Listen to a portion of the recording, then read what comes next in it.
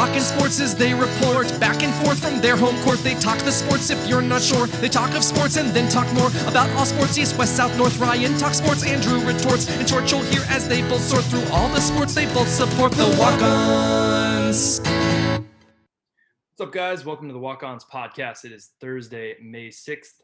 And as always, we've got a killer show for you guys today. We're going to talk some NFL, NBA play-in tournament as the playoffs come down. We've got MLB, lots of stuff going on there. We've even got some NHL for you today. And we've got our interview with Casey Ryan, great friend of the show, former ESPN guy, former mayor that we found out. We'll learn more on that later, and a former chain gang master for the Oregon State Beavers. So here we are, Andrew. It's winding down the NBA season, couple weeks left to go. Everybody's been talking about the play-in tournament, how it's going to go. Is it exciting? I'll certainly say that, the one and done kind of thing is exciting, but some people don't necessarily seem to like it very much, namely LeBron James, who I believe earlier in the season said he loved the idea, but now that the Lakers have fallen on hard times, they're in the 6th spot. They're only a half game up on Portland. Now he's saying that somebody should be fired. He's calling for somebody's job. I mean, what's going on here? Is LeBron just kind of boo-hooing, or does he have a point? Oh, he's totally boo-hooing, and it's no coincidence that Luka Doncic had similar thoughts a couple weeks ago when it looked like the Mavericks were also going to be. Yeah, and you don't hear that anymore, do you? Like they're feeling great. They love the play-in tournament. No, the play-in tournament in theory is fantastic until you're in it, until you're the play-in. And it's ironic too because the guy whose idea it was that should supposedly get fired is Adam Silver. So. Yeah.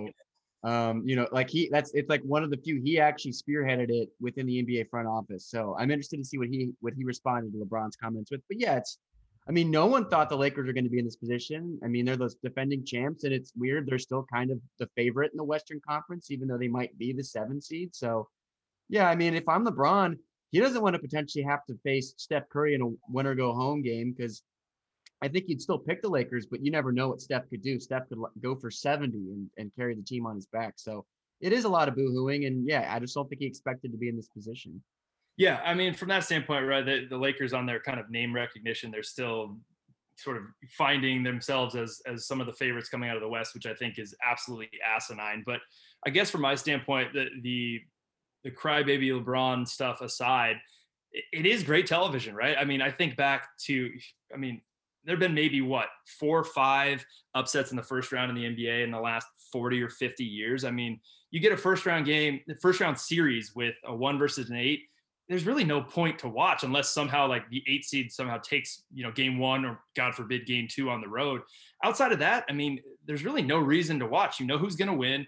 Wake me up when we got the semifinals and they're actually teams that are, going to go with 6-7 games. In terms of what makes sports great, it's that one and done. It's win or go home, right? And that's exactly what they've created here with this play-in tournament. Like you said, I mean, who doesn't want to see a 1-game winner go home with LeBron James versus Steph Curry, or Damian Lillard versus Steph Curry, or Damian Lillard versus John Morant? I mean, I understand that if you're stuck there and your entire season leads up to this point and you lose 1 game and you're out, yeah, that leaves a bad taste in your mouth. But from a fan standpoint, this is going to bring eyeballs to the NBA that they probably haven't had before because there's so much excitement to this play-in tournament. So I think it's cool. I think LeBron needs to chill out. Certainly he does. That would be funny as all get out as a Warriors fan if they lost to the Warriors or maybe the Spurs or somebody, if they ended up in the 7th seed and they get kicked out after 1 game in the play-in tournament. That would be about as sweet as they come. That'd be Christmas come early. It'd be Christmas come early, except for the NBA. They would be pulling their hair out. NBA would hate it. But hey, look at the top of the West. Utah, Phoenix, Denver, the Clippers. I mean, yeah, they're in LA, but they're still the Clippers. I mean, the standings are already shaping up as an NBA nightmare scenario. So you might as well hang your hat on having some cool play-in tournament type thing just to get some excitement around the playoffs. Oh, no doubt. I mean, that game would get incredible ratings. I just think the NBA would prefer that game get incredible ratings in the NBA Finals where they can have potentially 7 of them.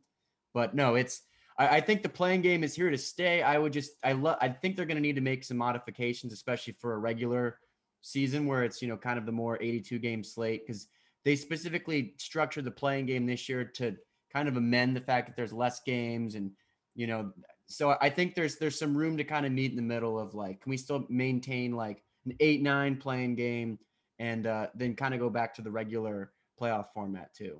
Yeah, I don't think it's done shifting. That's for sure. This is kind of a wait and see type scenario. They're trying it out, and we'll see what goes on. But luckily for us, everybody around the NBA, well, not everybody around the NBA, but fans, that David Stern isn't in the driver's seat, because if LeBron and the Lakers fell into that play-in tournament, Stern probably would just come in and just cancel the whole thing and just put the Lakers in the finals, because that's how he operated. But that's neither here nor there. Let's flip over to the big story with the NFL. Obviously, the dust has settled here with the draft. We're a week after this, but the big question is it's still around Aaron Rodgers, right? And now all these reports are coming out that he's texting free agents, telling them not to come because he's not going to come back. He's calling the GM Brian Gutekunst. He's alluding him to Jerry Krause, which is a disgusting visual, I guess, to say the least. But what do you make of Aaron Rodgers? And I know you're going to say you want to see him in a Broncos uniform. You've been texting me that all week, and I'm getting pretty sick of it. But just in terms of the way he's handled this situation, right? Because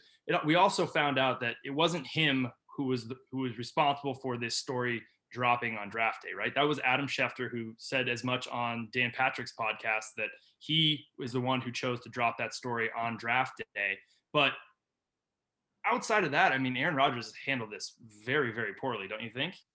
Well, I think there's no doubt that both sides have made mistakes in this. I think Aaron Rodgers has shown, I mean, he doesn't talk to his family. Like, he can be as petty as all hell. Yeah. The Packers have also shown historically, including Aaron Rodgers' time when he was the backup with Brett Favre, they don't handle these transitions between quarterbacks super well. And also, say what you want about the way Aaron's handled it. The moment they drafted Jordan Love, they were telling him, you will not be the starting quarterback that much longer. Except the whole point was they drafted up to get him, and they didn't even tell Aaron Rodgers they were doing that. Yeah, exactly. So it's like, no matter what you say or do at this point, your plan was not to have Aaron Rodgers in the picture that much longer. And he even went and said it on Pat McAfee's show earlier this year and a couple other appearances, that like him playing an MVP caliber season this year threw a wrench into their plans. Because now that they're having to deal with the fact that they still have the MVP on their team, but they've already put one foot in the door in the Jordan Love camp. I mean, there's no way to get out of it unless they totally bend to Aaron's will, fire the GM, and trade Jordan Love, which they're not going to do, because that would create problems down the road in the future for that organization, bending to the will of a player. I think, unfortunately, Aaron's not handled it super well, but I think we're past the point of no return in Green Bay, unless Jeopardy says, like, we would never hire you to be our host. You don't have a backup plan.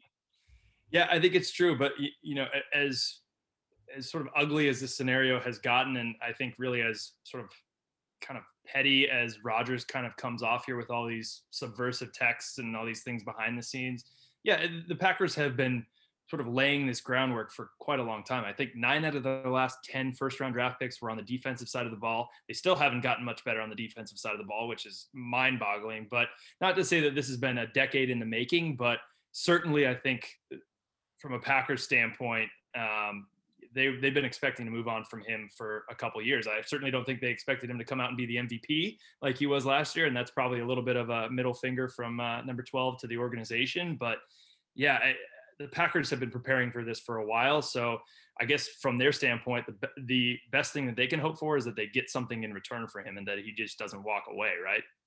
Yeah, I mean, unfortunately, with the way the situation's played out, they're still going to get a haul for him, but they probably won't get the same haul that you would expect. Like, at the end of the day, like, Matt Stafford might end up getting a better haul than what Aaron Rodgers will get, because, other teams know that they have all the leverage in the trade negotiations. Plus, I don't think this is talked about enough. Like, they're not going to trade him to an NFC team, which only leaves about half the teams available, and he's got a massive contract.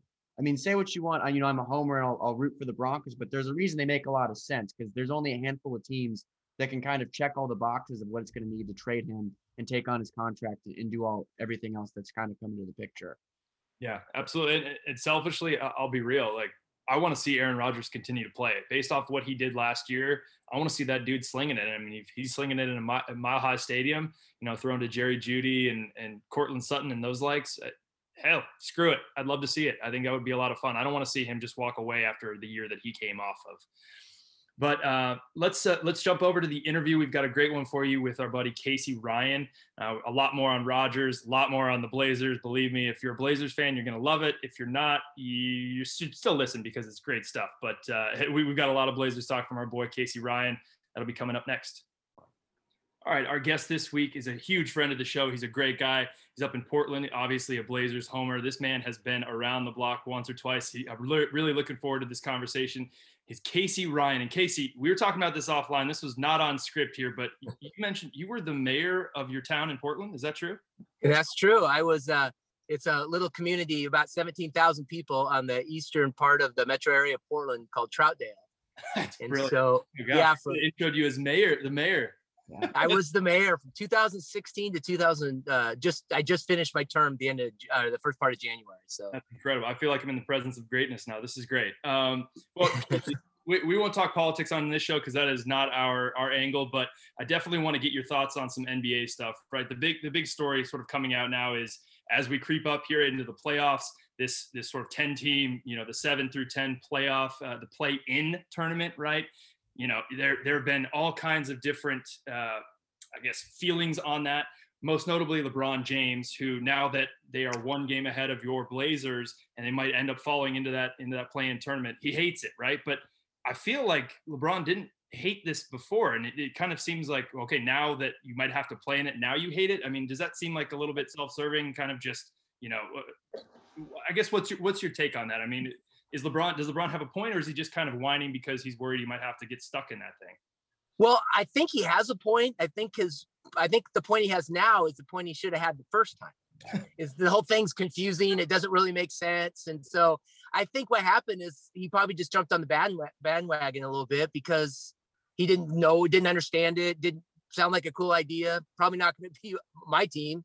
And so now that he looked at it, a lot of people have digested it because you're hearing a lot more criticism now about it. And he's now come out and say, well, this thing sucks. And whoever came up with this, you fired, right? So, right. Typical LeBron, he always goes to the extremes, right? Like, It's not that he just likes it. It's that someone needs to be fired too. Right. Yeah. Now he's coming for somebody's livelihood, right? That's fair for a multimillionaire. But I guess from that standpoint, right? So your Blazers are squarely in seventh place right now. I mean, they're a half game behind the Lakers. There's a lot that could happen here over these next couple of weeks.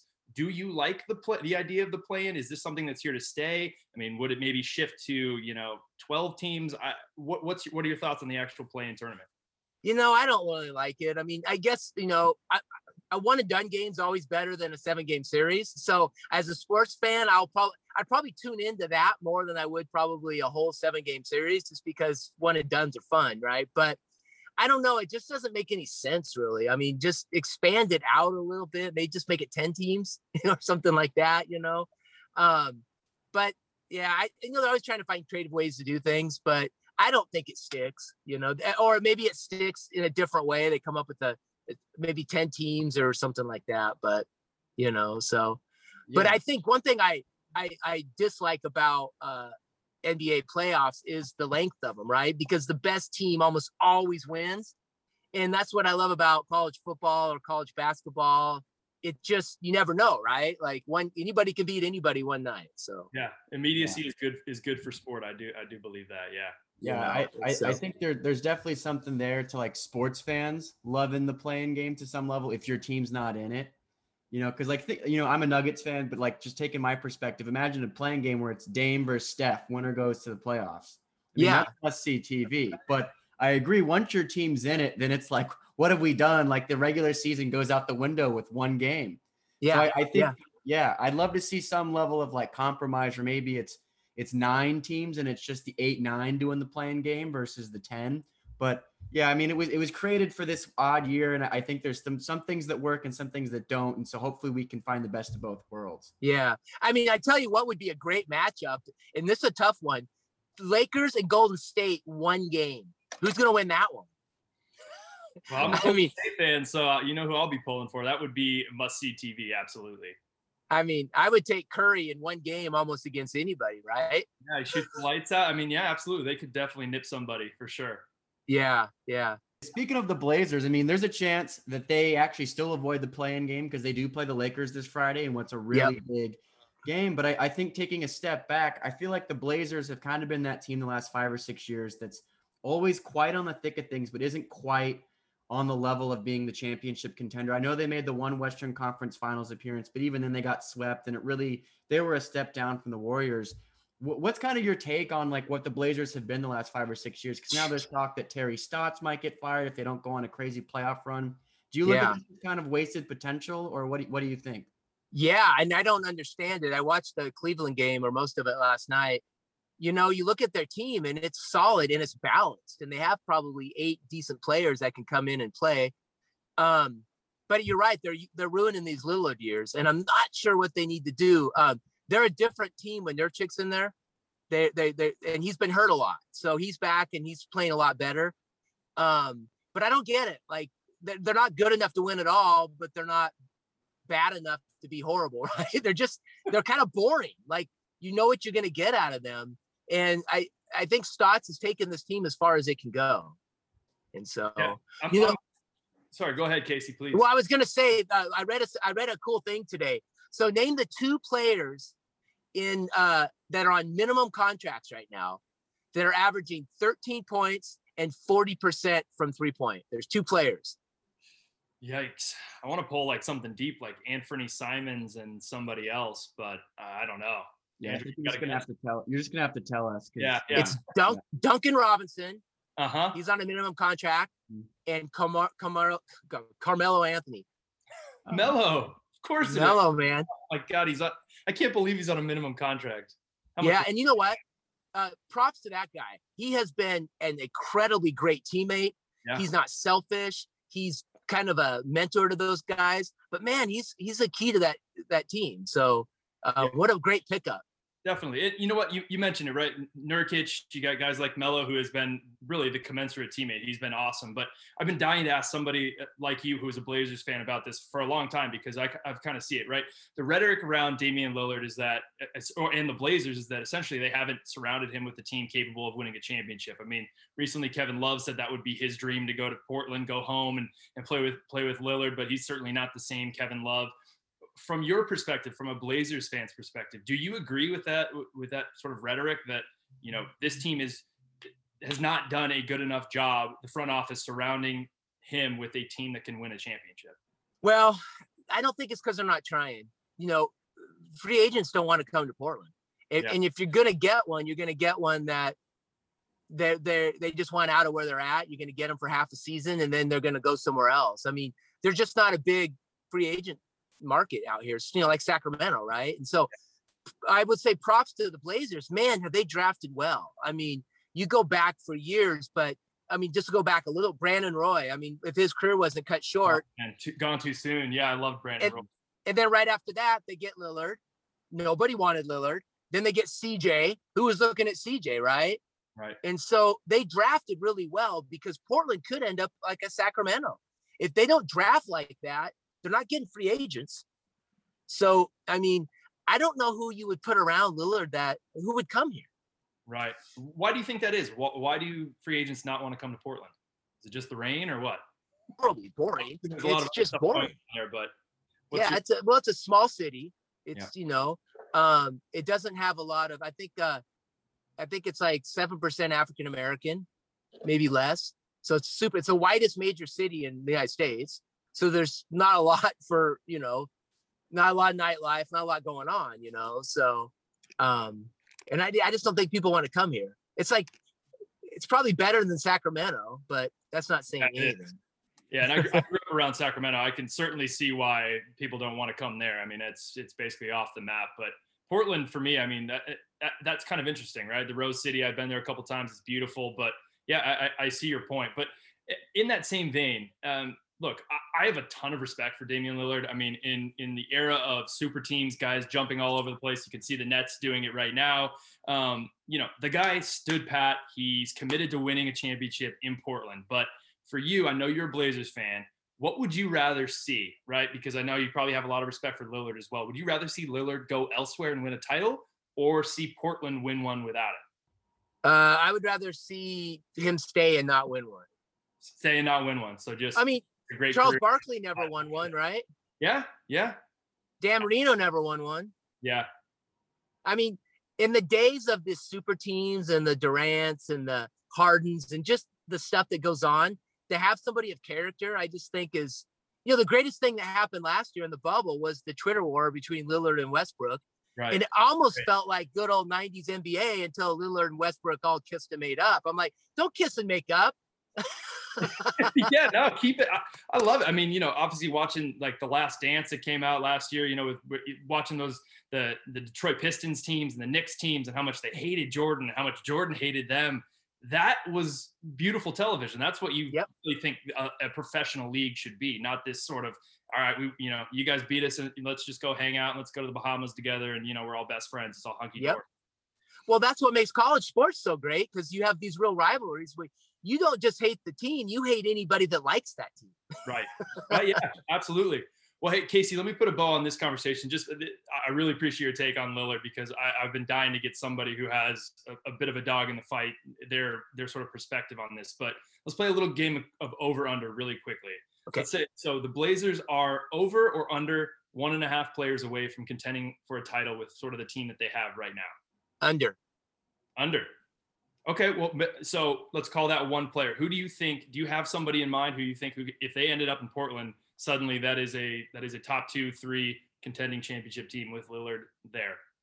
I don't have a specific player, but it's a point forward type player. It's a 6'10", 6'8", 6'9", 6'10" guy that can shoot. It's a Kevin Love 10 years ago or 7-8 years ago. Right. Okay. Yeah. Sort of a stretch 3, stretch 4 kind of guy. Yeah. That's what they don't have that. And that's what they need. So. Okay. Yeah. I like it.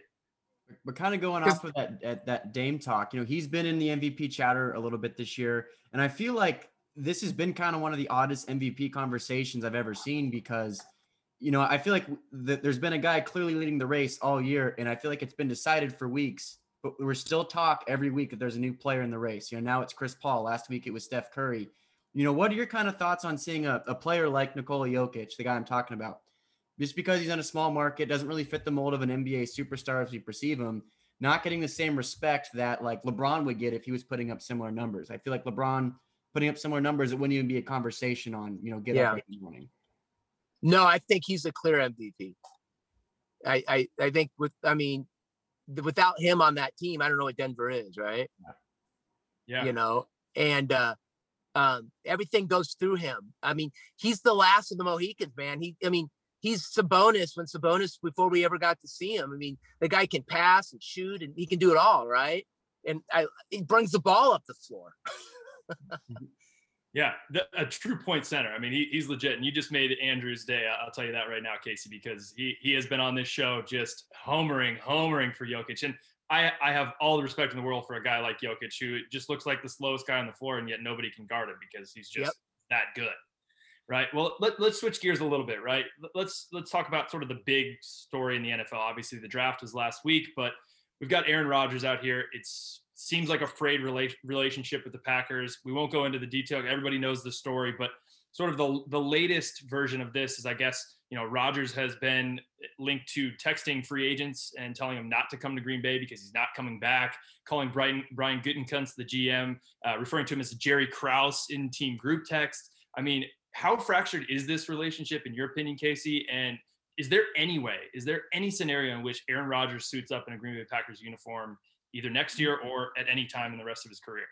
Nope, that thing's done. And Green Bay, when they drafted Jordan Love, I don't know what they were thinking. I mean, they had no plan in place. And so you take a thin-skinned egomaniac like Aaron Rodgers, and you don't even let him know what you're doing. And then you go and do it. And I understand why Green Bay was thinking. He'd had a couple bad years, for his 25, 26 touchdowns. And so, they pissed him off enough to get 45 touchdowns last year. But he's not coming back because he won't play. He's stubborn. He doesn't even talk to his own family. You think he's going to be loyal to the Packers? Actually, I sent our producer Seamus that text last week. It was from like a Vikings account, but it's like, this man won't even talk to his own mother or his own brother. And you think somehow Gutekunst and company is going to get him to come back to Green Bay? Forget about it. Are you kidding me? The only thing holding back right now is the GM and the rest don't want to lose their jobs because they think that they get rid of him, and Love's not who Love's going to be horrible. I don't know what they're thinking. I mean, nobody wants him. He was third string last year, but they think they're going to get fired, but they don't have a choice. And so Rodgers is going to be, and this is going to make one of you happy, is he's going to end up in the Broncos uniform because Elway has proven that he can't draft a quarterback. So he just has to go get the old guys and put them in there. God, we're never going to live that one down, Casey. Oh, you had to do it. I love it. Well, I think that's a good segue to my next question, which was going to be, one, what do you think happens? So you just gave me your answer, which is great. Two, is that where you would like to see him, or like in an ideal world, where would you like to see Aaron Rodgers go? I'd love to see him go to Denver. I mean, I was never an Elway fan until his last couple of years, because I always end up rooting for the old guy. Like, I was never a Brady fan until the last couple of years, because I'm an old guy. He's an old guy. You got to root for the old guy, you know? I like Denver. I like what Peyton Manning did there. That was kind of fun. And so, yeah, I think that would be fun for Denver. So it'd be fun for me. I'd be all about that, as I've told them, and I'll keep telling them until it happens. But you know, Tom Brady's the one that screwed all this up, because Brady left New England because New England said they didn't want him anymore. So it's a different deal. But he goes and he brings in a couple of players. So now all of a sudden Russell Wilson and Rodgers and everybody's thinking they can go build a super team. Well, they're kind of inflating what Brady did. We brought in a washed up Gronk who may or may not have been good. And when he bring in the Leonard Fournette, it wasn't like, and then Brown, who was a risk. So it wasn't like Brady built that team. He just got a couple of people to come in there, but they all watched Brady at 43 or whatever win the Super Bowl. So they all want to do that, right? Yeah. At the very least, I think he's attracted to the idea of a team willing to bring in the guys the quarterback wants. You know, yep. They all had risk to him. They had risk to him, no doubt. But the fact that the Buccaneers were like, Tom, whoever you want, we will get them for you. I think that's what he's looking for, probably. But you know what I love about Brady is Brady never acted like Wilson or acted like Rodgers is. Brady I'm sure he didn't love Belichick all the time, but man, he towed the company line and he kept his mouth shut, and I don't think he ever stirred the pot, right? And so I feel like Brady did it the right way, and Rodgers and Wilson are like kind of kicking and screaming because they want more control, right? Yeah, that's one thing that we mentioned on the show too, right? And that actually goes back to the Russell Wilson thing. Is, you know, when you see these stories like so-and-so's camp is upset with with the coaching staff or the front office, like, who's the camp besides the player? Like you. Exactly. Right? Yeah. But have you ever heard anything from Brady's camp? No, ever. No, man knows how to do it. He knows how to do it under the coat of darkness, I guess, suppose. But look, from an NFL standpoint, obviously we've mentioned the Rodgers thing. You've given your take on Jordan Love, but let's talk about this new draft class of quarterbacks, right? Now that the dust is settled after a week here, who is sort of, in your opinion, who's in the best position to succeed from those first round quarterbacks? Well, Trey Lance, I think, honestly. And the reason why is I think being under Shanahan's great. And I just keep hearing how smart he is. Yeah. And I think IQ is, and he's really athletic too. So he's got both going on, right? That's what I think.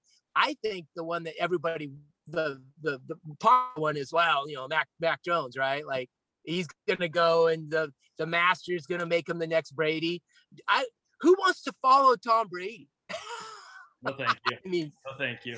Not even Cam Newton wanted to do it. He's a former MVP. He didn't even want any part of that.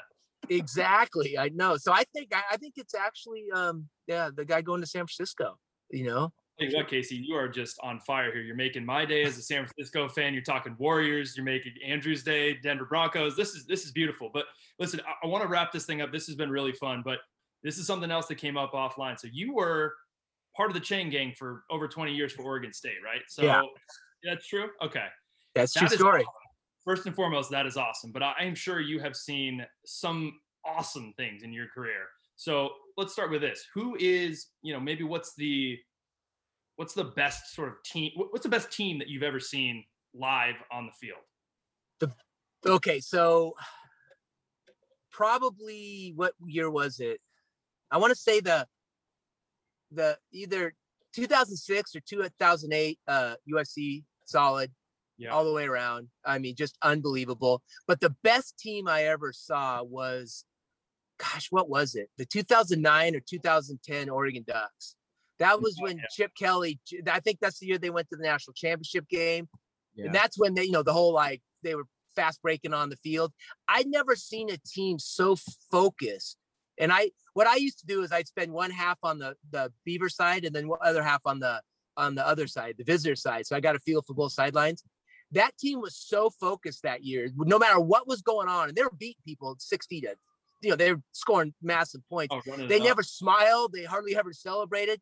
They had a job to do. And Chip Kelly had those guys just dialed in. And so that's the best team I ever saw. Yeah, that was pretty much the birth of sort of the no huddle. I remember those years, and that was a special team. But so obviously being in the what was the Pac-10, now the Pac-12. I mean, you got a chance to see a guy that we were just mentioning, right? You got to see Aaron Rodgers play with the Cal Bears, right? Yep. Yeah, he was. I remember the game. It was him, and then Marshawn Lynch and Justin Forsett were on the team, and but back then you knew Rodgers was good, but you know Lynch was good and Forsett, but you don't know they're going to be what they turn out to be, right?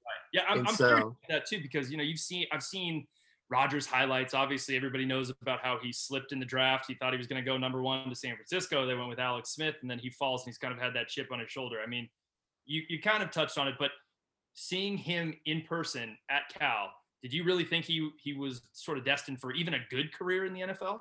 No, I mean, no, you can't tell, right? Like, very, very few times I've been able to tell. I remember Nick Foles. The game he had against the Beavers was solid, and that dude is huge. Yeah. I mean, Nick Foles is a big man. Yeah, I mean, you kind of knew. Mark Sanchez, I thought you could see that he was something special. Reggie Bush, you knew. I mean, he returned a punt against the Beavers. I mean, you could just tell that his level was different, so yeah. Yeah. So we talked about players. What about coaches? Because I mean, if you're on the sideline, like that's who you're like right in face to face with. Who's the craziest experience you've ever had, like watching a coach in their element? Okay, so off air, I told you guys it was Coach Stoops from Arizona, Mike Stoops, and I thought it was him. But then I remember the guy that replaced him eventually was Rich Rodriguez. Rich Rod. I have never seen a grown man that didn't have some type of mental disorder act the way he acted. He would go off by himself, and he would just go and scream, and he'd just be yelling into the headphone and grunting and everything. And even his own players would look at him like, "What is wrong with you?" I mean, it was crazy. Now, the polar opposite was Ty Willingham and David Shaw. Man, nothing phases them. I did hit, what's his name? Gosh, the Mississippi State coach now, Washington State guy, the crazy coach.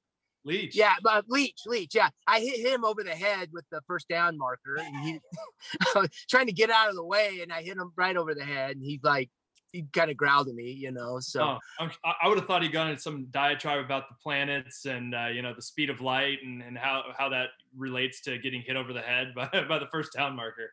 Yeah, and I tell you, he's a weird guy too, because he doesn't look like he'd be a coach, and he just has that little piece of paper. He just right off that, and especially that air raid offense. I guess there's really nothing to it other than just everybody go and get open. Yeah, it's crazy to watch it. I mean, yeah, being on the sidelines, you just see how fast everything's moving, and when they have the right players, that's tough to stop. Yeah, absolutely. So. That's awesome, man. Well, certainly it would seem as though the University of Arizona and the Stanford University seem to have a type, is what you're telling us here. They seem to, yeah. I don't know who the Arizona coach is now, but yeah. Got it. Anybody? Well, Kevin Sumlin flamed out there. I don't even know who they hired. Oh, they hired somebody from the NFL, didn't they? Yeah. Oh, well, yeah. Well, I know the Arizona State guy he's an NFL guy, but I tell you what, I was lucky. I was there for the Coach Erickson years. And that was interesting because the year that the Beavers went to the Fiesta Bowl and beat Notre Dame, there's 2 starting wide receivers were TJ Hushmanzada and Chad Johnson, who ended up being Chad Ochocinco. And the quarterback that year was the head coach now, Jonathan Smith. And he was like 5'10". I mean, I looked like he did. It was crazy that he was the quarterback, but yeah. So yeah, that's a great experience. But when I first started doing it, if we had 18,000 fans in the stands, it would be impressive. It was so bad. Yeah, I mean, Oregon State has had their ups and downs, more downs than ups. But I'm sure that's a pretty incredible run there to be running the sideline and the chains for over 2 decades. Yeah, I would say from the years about 2001 to about 2013, it were good years. We were going to bowl games, and we had, putting players in the NFL, and, Jordan Poyer, who's a defensive back for the Bills. He was a big time player for the Beavers back then, local guy. He's still a big time player for sure. And scoring at home, Jed Fish, formerly of Rams fame, is now the coach at U of A, and we've got Herm Edwards down there at ASU. That's right. Yeah. Play to win the game. That's what it's all about, right, Casey? Yeah, that's for sure. Well, listen, man, we are out of time. This was a lot of fun. I really appreciate your takes on Portland, the NFL, the NBA. This was a lot of fun, man. We'll have you on again sometime soon, I hope. Yeah, anytime, you guys. I enjoyed it. Thank you. All right, our special thanks to Casey Ryan. That was an awesome interview.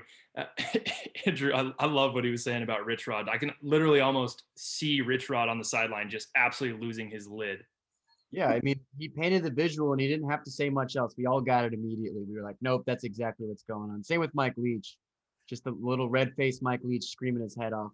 Yeah, I love those insights from somebody, working the chain gang for 20 years up there in Corvallis. And I mean, he's seen it all. He saw the Rodgers, Justin Forsett, Marshawn Lynch tripod. That's good stuff. We could have gone another half hour with my man there, but let's move over to some MLB talk, right? Season just started. There's not a whole lot there to talk about, but one series that everybody's got their eye on is Astros Yankees. Obviously, the Astros are still on their trash can tour. Everywhere they go, they're getting, the boo birds and the trash cans. And I think I saw some guy with like a broken arm trying to lift up a trash can earlier this year. So props to that guy. I mean, he really had to give it to the Astros. But the Yankees, I think maybe more than anybody, feel like they've been slighted by the Astros. Certainly, they were the ones that took them down in the playoffs. But this has been a beautiful thing to watch these last couple days. I think today was Jose Altuve's birthday, and the whole crowd was chanting in chorus, "F your birthday," which of course he promptly then went and hit a game-winning home run, which was pretty sweet as somebody who hates the Yankees. But from an overall standpoint, do you think this sort of rhetoric with all the fans kind of booing the Astros wherever they go, banging trash cans? Dusty Baker said as much. He said people need to stop, right? And you're being too mean to our players. But I mean, feels like the Astros kind of deserve this. But do you think this is sort of played out the string, or do you think this is going to last the rest of the year and beyond? Oh, this is going to last for, I can't even put a number on how long it's going to last. I mean, think about last year. All these fans didn't get the opportunity when the story was hot. Yeah, to air their grievances. It's been festering. Waiting for a whole year. Yeah. And you know what, Dusty Baker, I know you weren't the manager there, and you weren't intricately involved in the whole situation, but they cheated. It's not like the steroid era where no matter how much evidence says these guys did steroids, they'll never come out and say it. They definitively cheated. And that World Series, the banner will be up in Houston for the rest of the time, but it will always be tainted in the mind of every other fan base. They cheated. I mean, Jose Altuve, Carlos Correa, Alex Bregman could all have Hall of Fame careers. That's still going to be the asterisk. It's still going to be the thing hanging over them. They're going to have to learn how to deal with it because they paid the price. I hope winning that one World Series was worth it. Yeah, I mean, it's interesting, right? You feel bad a little bit for the players, but not really. My point is look, I played baseball all the way through high school. I was decent, but even back when I was 8, 9, 10, if you're on second base, your coaches teach you that if you start to pick up the signs and you see a fastball is coming, you stick your arm out straight. If you see a breaking ball is coming, you bend your arm. I mean, there are always ways looking for competitive advantages, and obviously on the biggest stage, that's where it becomes kind of a problem with a team that won the World Series on the back of cheating. I'm not taking anything away from that. The Astros cheated. They cheated blatantly. They went above and beyond sort of that gray area and the fine line where everybody's trying to get a competitive advantage. The Astros did it to the nth degree. But my point is, baseball and professional sports in general, you're going to look for an edge up. And if that means you're checking signs, we saw the Cody Bellinger and Fernando Tatis Jr. sort of thing come out where they were looking down at the signs from the catcher. There will always be that in baseball. It will always be that competitive advantage trying to get that leg up. I guess the lesson learned from the Astros and hopefully the rest of the league is that just don't be that obvious. Yeah, no, I mean, it's just, you're right. Every team's doing little things here and there, but the fact that we can definitively say they cheated and then won a World Series and appeared in, 3 ALCSs in a row. And it's just it's always going to be the thing that follows that narrative is that they're the the Astros from that time period, they're the team that cheated. It is what it is, and there's a reason. Like you put that team in New York, and like the Yankees were personally slighted. I mean, we all knew that reaction was coming, and it'll probably still be that reaction every time they come to town going forward. Yeah, if I'm being honest, I actually thought New York would probably give it a little bit more gusto on the hate, but that is what it is, and it was fully expected. But let's talk about another guy who, as far as we know, didn't cheat ever in his career, but he certainly has become one of the best players in the history of the game. It's Albert Pujols. He was released by the Angels today. Apparently he was upset he wasn't on the lineup last night. I guess the decision didn't come from manager Joe Madden. It was a front office decision. Certainly what happened today would seem to confirm that, as they have released him. I guess my point for a guy like that, he's hitting 198. He's probably the slowest man in baseball. He's definitely the slowest man in baseball, possibly the slowest man on earth. But is there a market for him? Do you see him ending up somewhere as maybe, a DH trying to help a team that's contending for a championship? Maybe he ends up with the Astros. I don't know. I think he ends up on the Cardinals on that 1-day contract to retire. That's right. Oh, okay. No, but I mean, Albert Pujols is kind of like the guy everyone forgets, but that might be the best player of the last 20 years.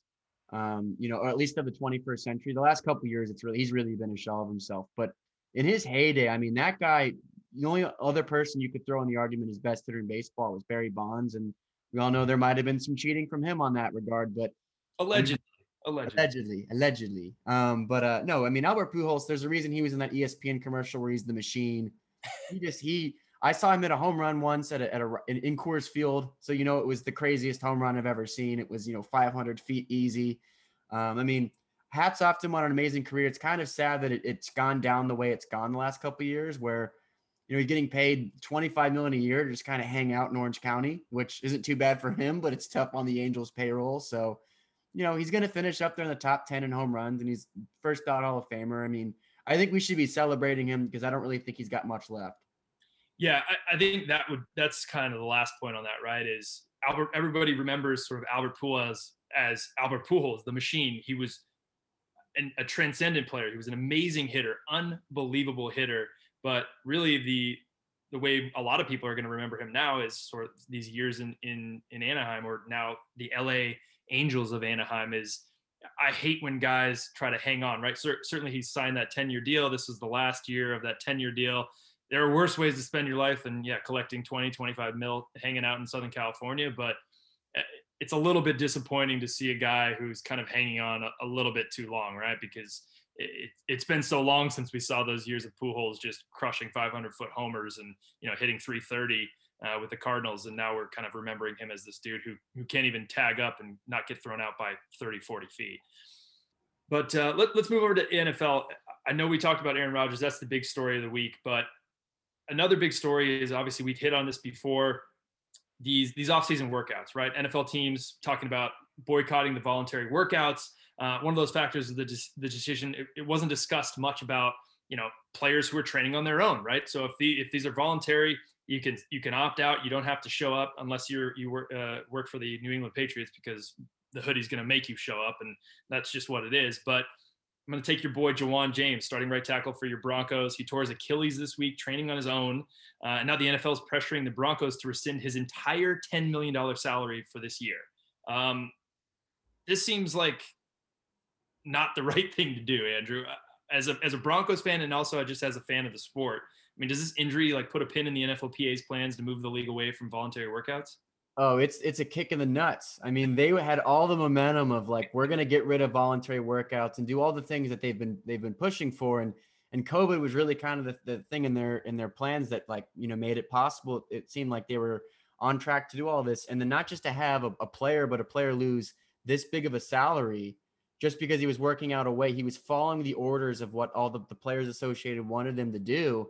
I mean, it's not a good look. And I hate that my favorite team is the team that's going to kind of be the example made, but the NFL's don't pay him. And we're going to really prove to the NFLPA, you're going to have to play by our rules if you want that full salary. And so it's probably the worst thing that could have happened to the NFLPA's plans in terms of moving away from these voluntary workouts. Yeah, it certainly plays right into the hands of the NFL and Commissioner Goodell. it's tough. It's unfortunate. You don't want to see a guy ever go down, especially a guy who's trying to ramp up. And, he's, like you said, he's doing exactly what he was told, but this plays directly into the hands of the NFL. I don't see how the Players Association can't not do something, right? I mean, you got to protect these guys' livelihood. I mean, it's hard enough when this game is so violent, so many guys go down throughout the course of the year, and it's hard enough just to make, enough money throughout the course of what's, an average maybe 2-3 year career. And you got guys now going down in voluntary workouts, working out by themselves, and they're going to lose their entire salary for the year. It just doesn't make sense. I mean, I don't know what the Players Association can do, but they better do something, because believe me, Juwan James is the first, but he's not the last guy who's going to go down and working out on his own. So they got to figure something out. Otherwise, what if it's somebody like Tom Brady, right? What if Tom Brady tears his Achilles when he's training, right? The NFL is going to tell the Bucs to forfeit his entire salary? No way. No, I mean, it's what's tough too is there's no easy answer for either side, and it sucks that the NFL is playing hardline and is coming across as the bad guy in this, but I mean, they're just trying to prove a point. And I don't, like you said, this is not the last time we're going to see it, but I think it's just going to have to keep playing out. And, this might be one of the big things that leads to the next CBA negotiation. And I don't know. We'll just have to see how it plays out. Yeah, they better get it figured out soon, because it's got the chance to get real ugly. And that's the last thing we need is another disagreement between the NFL and the Players Association. Whatever. I can't deal with it. I can't even think about it. But one of the other big stories is our boy Peter King, the all-seer, all-knower of the NFL. He says it's a better than a 50-50 chance, that's a quote, that Julio Jones gets traded by the Falcons before training camp. Now, everybody kind of knows what the salary cap situation is. The Falcons are in salary cap hell. They are basically right up against the cap. I guess trading Julio Jones is going to save them a bunch of money. It's going to, let them, spread it over a couple years instead of 1 year, whatever that penalty will be. But for me, what the hell is Atlanta doing? I mean, okay, I understand they got a bad cap situation. Their defense has more holes than Swiss cheese. That everybody knows that, but the offense is absolutely legit. And you got Kyle Pitts now added to that offense, which was already one of the best in football last year.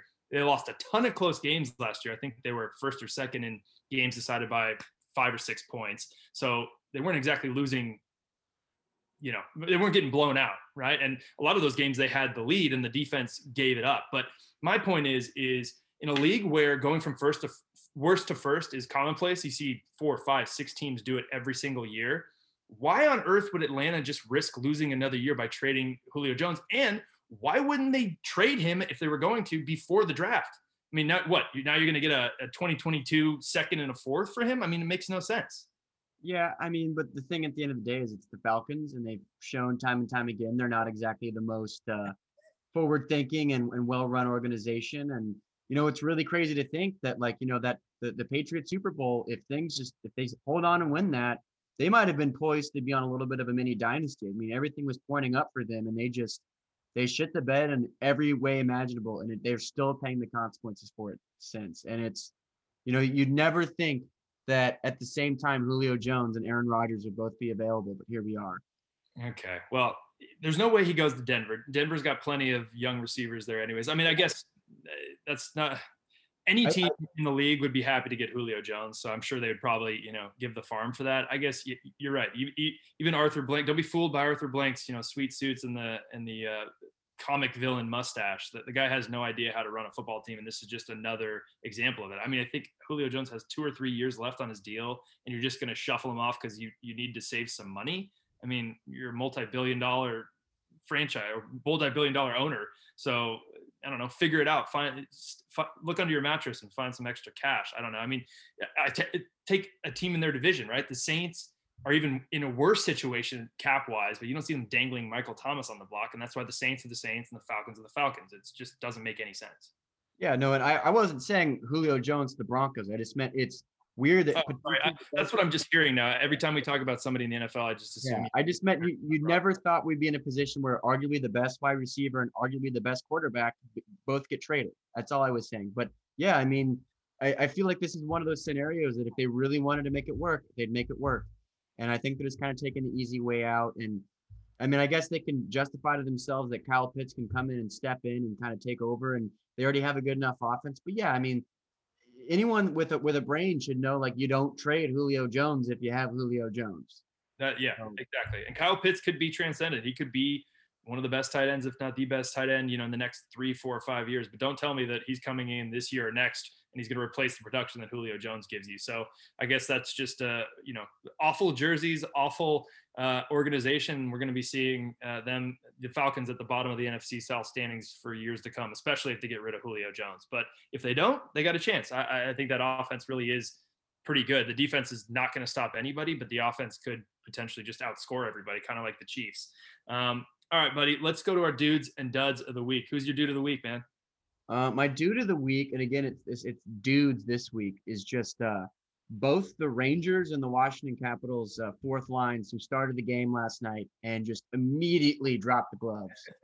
And I know there's been some drama building. There was a bad hit on Artemi Panera. I'm going to butcher his name, but the Rangers superstar player from one of the Capitals lesser guys, Tom Wilson, only got a small fine. And then they were like, screw it, we're going to send the enforcers out and really let the Capitals have it. And I just want to say, I'm so ready for the playoffs to start and just see all the chaos that's going to happen, because the NHL playoffs is something else.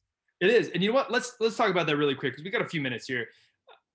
Nobody really seems to talk about the NHL. It kind of takes, obviously, a backseat to the NBA. Certainly the NFL, that goes without saying, pretty much any other major sport in the United States. But playoff hockey is sweet, man. And it is exciting. It is fun. But with the way the divisions have been rearranged this year, do we even know what's going on with the playoffs? I mean, I understand that, I guess, each division, it's 1 through 4. Those top 4 teams in each division makes the playoffs, and then 1 plays 4, 2 plays 3. Whatever happens beyond that is it's a mystery, right? I have no idea. Yeah, and one of the mysteries in the NHL has just been solved. It's Artemi Panarin Artemi. And I think as Seamus is shaking his head, I butchered his last name even after being corrected. But no, you're right. The divisions in the NHL, even in a regular year, is so weird, because it's like you basically just play through your division all the way into the last possible second, and then you play the other teams. And this year, literally, the Rangers may not play a Western Conference team until the Stanley Cup, and that's just that's an example. I'm not picking the Rangers, just an example of an Eastern Conference team. But it's I don't quite know how the NHL proceeds after you get each of the 4 division winners, and it's another part of the chaos of the NHL that makes it so much fun to watch. True. Yeah. I mean, I don't know if Gary Bettman, the commissioner, has any idea what he's doing. He may not even have figured it out yet. He might just play it by ear and, go off the cuff. But I guess for my money, if we don't really know what's happening, let's just get, especially on the back of that awesome Washington Capitals, New York Rangers, when they drop the puck and everybody's fighting 2 seconds into the game, just give me the best 4 teams. Let's get everybody on the ice. Let's just fight it out. Last man standing. There's your NHL Stanley Cup champions right there, right? Let's just bloodbath. I mean, as long as that guy happens to be Nathan MacKinnon of the Colorado Avalanche, then I 100% agree. Well, Nathan MacKinnon may know how to put it in the back of the net. He will eat a punch from a lot of these bigger dudes. He's got no chance in an all-out fist fight. No. I don't know. Nathan MacKinnon's a hoss, dude. He's a hoss. Yeah, that's not a guy I'd want to get in a fight with. I'll just say that. I know I'm not an NHL player, but yeah, I don't think you'd want to get in a fight even with Artemi Panarin. Okay, well, we digress. We went into the NHL black hole, but my dude, and we've already mentioned him, it's Albert Pujols, right? 10-time All-Star, 298 lifetime hitter, 5th all-time in home runs. Obviously, we mentioned how great of a career he had. It's kind of sad to see how it's ended, but he's my dude of the week. Not just because he's a great player, a legendary player, he's going to be a Hall of Famer. It's really the fact that he's fooled the MLB and really everybody for his entire career, saying that he's a certain age when he's clearly 5 or 10 years older. I mean, his bio on ESPN says he's 41. The guy is definitely 58, 59 years old. So kudos to Albert Pujols. You had everybody fooled. You're the man, and you're still hitting. I mean, he had 5 dingers this year at 59 years old. So God bless you, man. Most guys are just lucky enough to get off the couch and grab a beer at the fridge. So good job, Poos. Who's your dud, man? Well, my dud of the week is a name I can pronounce, and I know I'm going to pronounce it right. But that's Mac Jones, and just because as we were talking offline, he has the most punchable face in America. The walk that was heard around the world of him walking to the podium after getting drafted was iconic in all the wrong ways. I see all the captions. He looks like a school counselor on his way to beat up, stop a fight in the cafeteria. I mean, and he kind of fits the Patriots, the Patriot way very well. So I'm excited to see how Cam treats him with those Superman workouts and how he takes to Mac Jones's famous borderline questionable, no Obama costume from when he was high school. That I'm interested to see how their relationship develops. Yeah, I definitely don't see them becoming buddies. And Mac Jones rocking some of those like pimp hats with the pink furries and some gold chains. I just don't really see that happening. All right. Well, my dad of the week, we hit on this again, and I won't belabor the point. I think it's the NHL in general. First and foremost, we have no idea what's going on with the playoffs, and that's the NHL's sort of problem, but also the great thing because of the chaos. But it's what went down with the Capitals and the Rangers. We've kind of hit on what Tom Wilson did. Everybody knows he's probably the dirtiest player in the league. He hit Artemi Panarin when he was on the ground. He got fined $5,000, which, okay, fair. That is the maximum amount you can fine a player by the collective bargaining agreement. But then after the New York Rangers complained about that fine, they go ahead and hit the Rangers with the $250,000 fine just for complaining about it. I mean, yeah, it's an organization versus a player. The sort of financials don't quite add up, but how do you find one guy who almost ended another guy's career? And by the way, Panarin's done for the year after that hit. You find him $5,000, and then you find an organization $250,000 just because they said, well, hey, he probably should have gotten suspended. I mean, that is a complete clown show. The NHL, you're the dud of the week, but I can't wait for the playoffs. So, that'll be fun. Yeah, don't burn the bridges because you want to be on their good side. Just a couple of weeks. You're right. Okay. Yeah, you're right. All right, Gary Bettman, you're the man, baby. You guys did it right. You do everything right. You're the pillar of excellence in sports. Well, that's all the time we have for today. Andrew Schuster, thank you, man. Also, a special thank you to our chain gang master and former mayor, Casey Ryan. That was an awesome interview. We are all wrapped for Thursday, May 6th. This is the Walk-Ons. Thanks for listening. The Walk-Ons.